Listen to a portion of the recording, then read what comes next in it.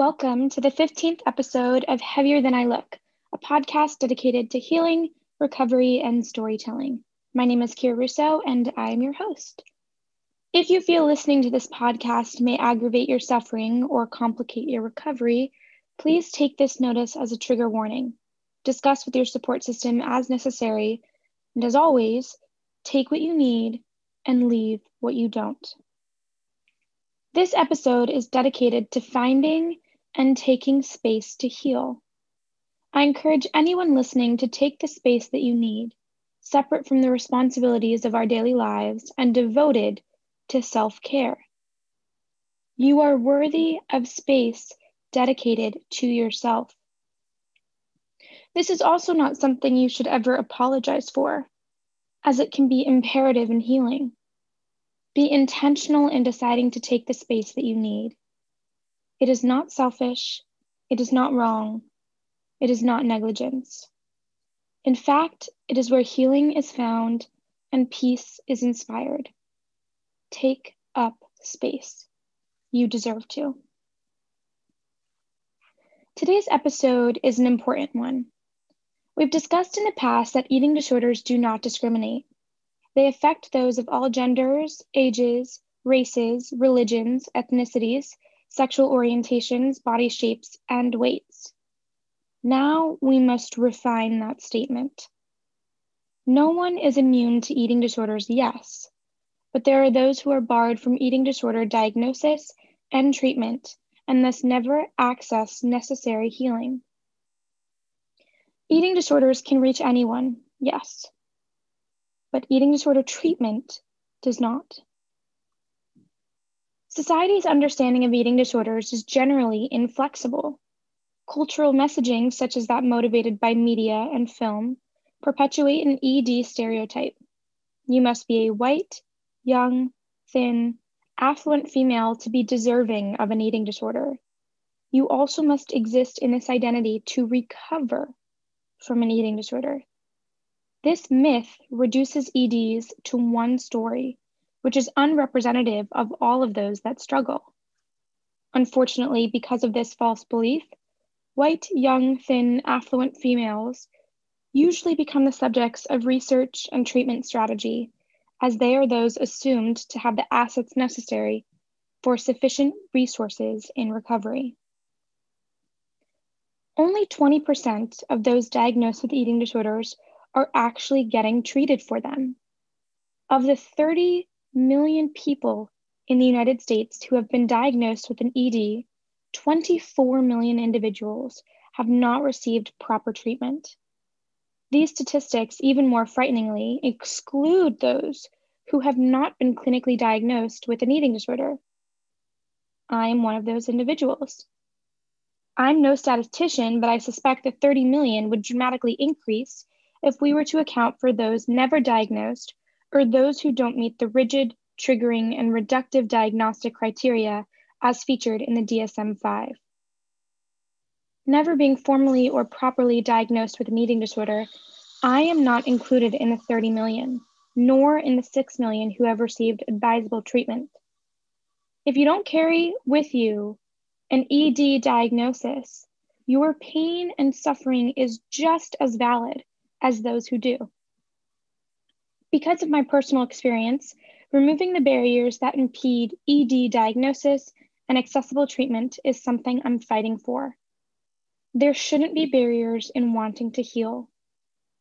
And unfortunately, healing is oftentimes dependent on a diagnosis.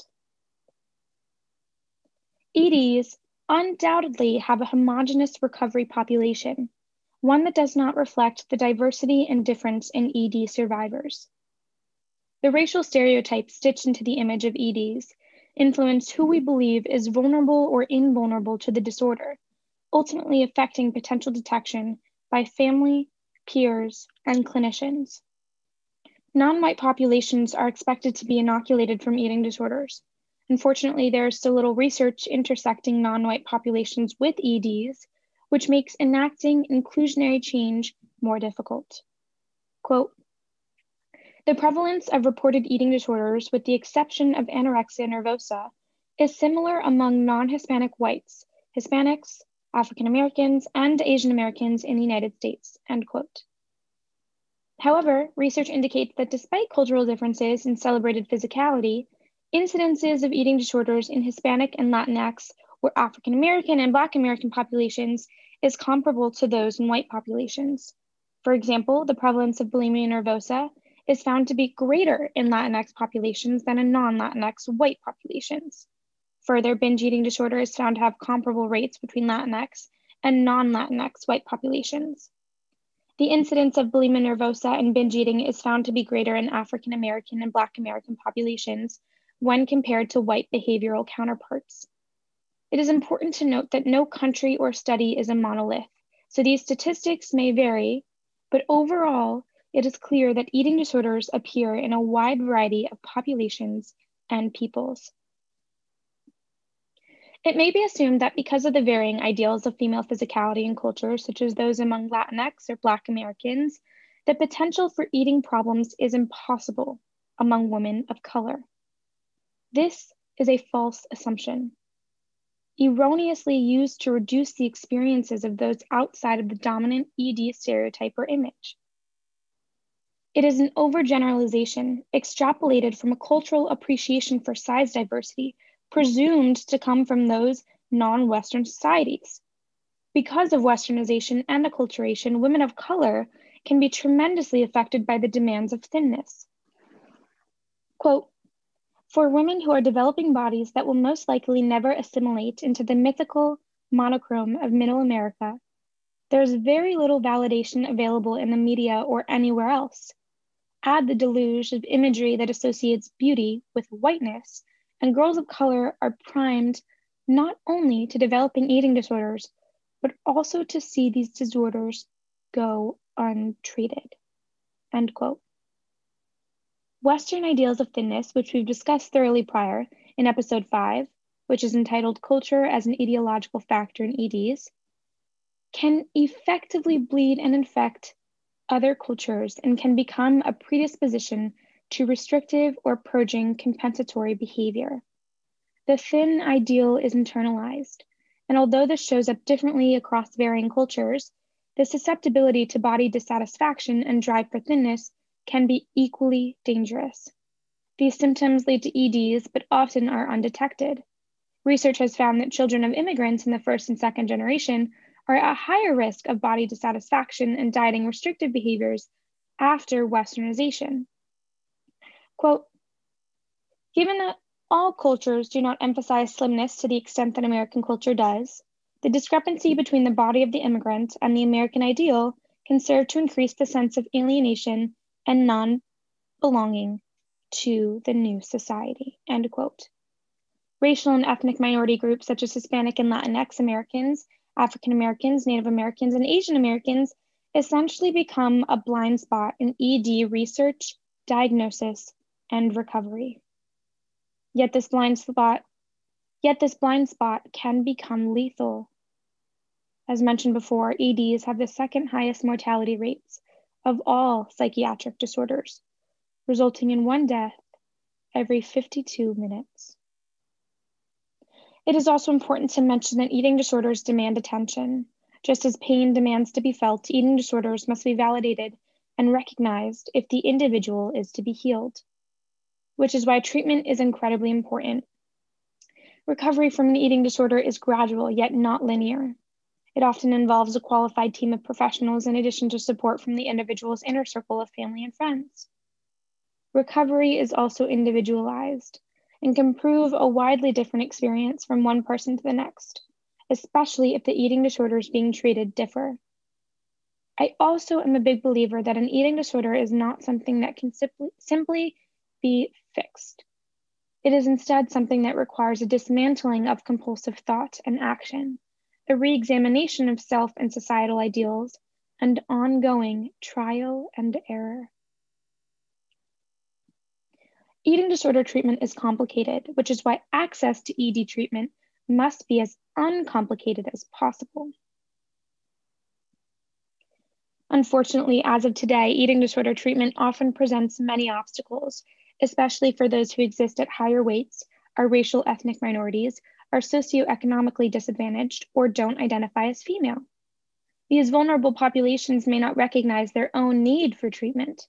They may never be properly screened and/or they may never be referred to treatment. Treatment may also be barred because of limited financial or insurance coverage. ED treatment includes several varying levels of care. Inpatient often involves a hospitalization of the individual. Residential includes an in-home 24/7 recovery program. Both inpatient and residential require medical instability for insurance coverage, excluding those who may not be physically compromised but are psychologically compromised. The next highest level of care is known as partial hospitalization, where the individual has during the day treatment and goes home at night. Intensive outpatient treatment includes several group counseling programs during the week, in addition to other more individualized support. Finally, in outpatient treatment, the ED survivor will work exclusively with a therapist, dietitian, and psychiatrist. Medicare and Medicaid only cover inpatient and outpatient. Occasionally, they'll cover partial hospitalization, but this makes it nearly impossible for a continuity of care within the different levels of treatment. Further, private insurance may prematurely stop coverage of certain treatment, resulting in an unstable and unreliable treatment process.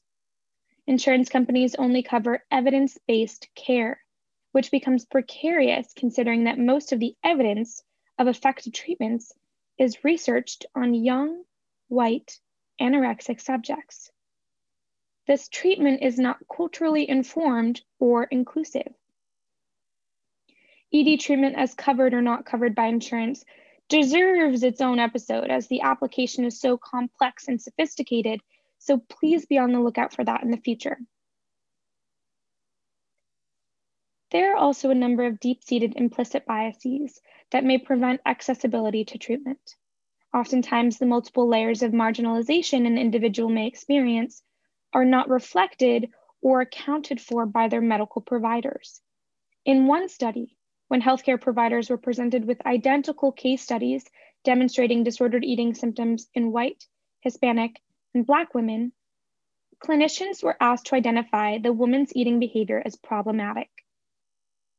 Only 44% of the clinicians identified white behavior as problematic. Only 41% of the clinicians identified Hispanic behavior as problematic. And finally, only 17% of clinicians identified Black behavior as problematic. Every statistic in these results is frightening. Less than half, more significantly in some cases than others, of women with disordered eating symptomology were identified as problematic, with white behavior being most likely to be properly identified. Most frighteningly, however, is that only 17% of disordered eating behavior in the Black population of this study were identified by the clinician. Quote, people of color with self-acknowledged eating and weight concerns were less likely than white participants to have been asked by healthcare providers about eating disorder symptoms, despite similar rates of eating disorder symptoms across ethnic groups, end quote. No wonder there also may exist a lack of confidence in healthcare providers, specifically among the non-white populations. Additionally, the shame, stigma, and silence that generally ensnare the life of one struggling with an eating disorder may prevent them from seeking help, which is partially the goal of this podcast. Many individuals with eating disorders do not initiate treatment for themselves, despite serious physical and psychological health consequences. It is important for each of us to recognize the worth in healing, yet also recognize perhaps troublesome behavior in loved ones. It is also our responsibility to remove barriers to recovery. It's time for someone's voice other than my own. In an article entitled, Black Women Suffer from Eating Disorders Too, Stop Pushing Us Out of Those Conversations, Clarkeisha Kent, a Nigerian-American writer and self-proclaimed culture critic, writes, quote, my body as a Black woman is not allowed to exist as is.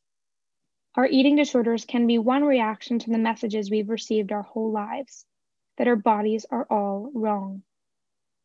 When you're surrounded by constant reminders that the way you look is unwelcome, it's natural to develop anxiety about your body and to fixate on changing it. It's easy to understand why any Black woman might think, as I once did, that the problem could be solved by disappearing. End quote.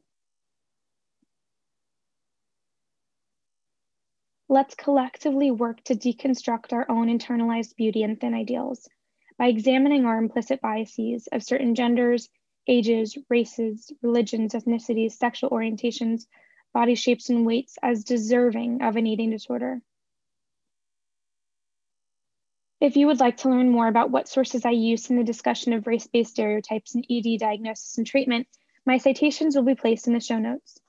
Additionally, if you would like to get involved further to work towards positive change and accessibility to ED treatment, I would highly encourage interacting with the nonprofit Project Heal. If you're looking for treatment, you can apply for support through Project Heal's website. Project Heal's mission is to, quote, break down systemic, healthcare, and financial barriers to eating disorder treatment, end quote. They are committed to anti-racism, gender equity, fat positivity, and justice-seeking action in ED legislation and treatment modalities. If you are interested, Project Heal offers opportunities to volunteer, partner as a sponsor, and become an ambassador of their mission.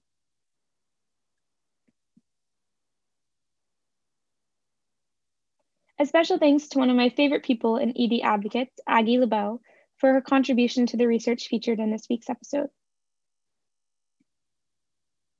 Next week, HTAL will discuss how an eating disorder may manifest itself at midlife.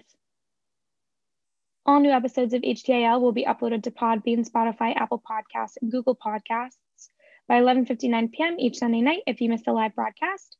Feel free to return to old episodes by visiting these sites. If you would like to listen to my own story of anorexia, binge eating, and body dysmorphia, you can listen on any of these platforms. Please consider sharing the podcast with family, friends, or those who you feel could specifically benefit.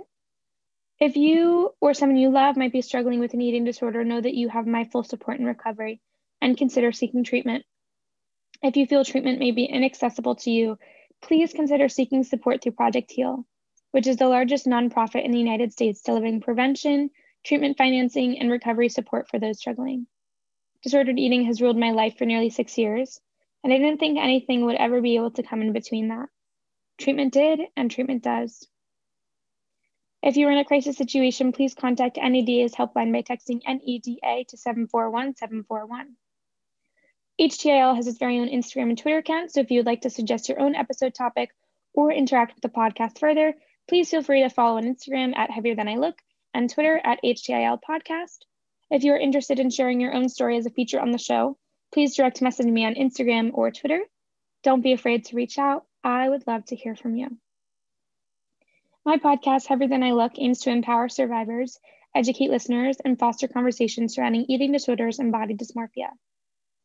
Eating disorders demand silence, yet this podcast is an attempt to de-isolate and destigmatize a survivor's experience by giving a voice to each story. We must abandon a quantitative, numerical definition of identity and reclaim our self-definition to exist beyond the numbers that rule our lives. In this way, HTIL is a space of healing, of recovery, and of storytelling. Let us no longer wonder how little space we can comprise, but instead wonder how to make that space one filled with love and sympathy. Goodbye for now.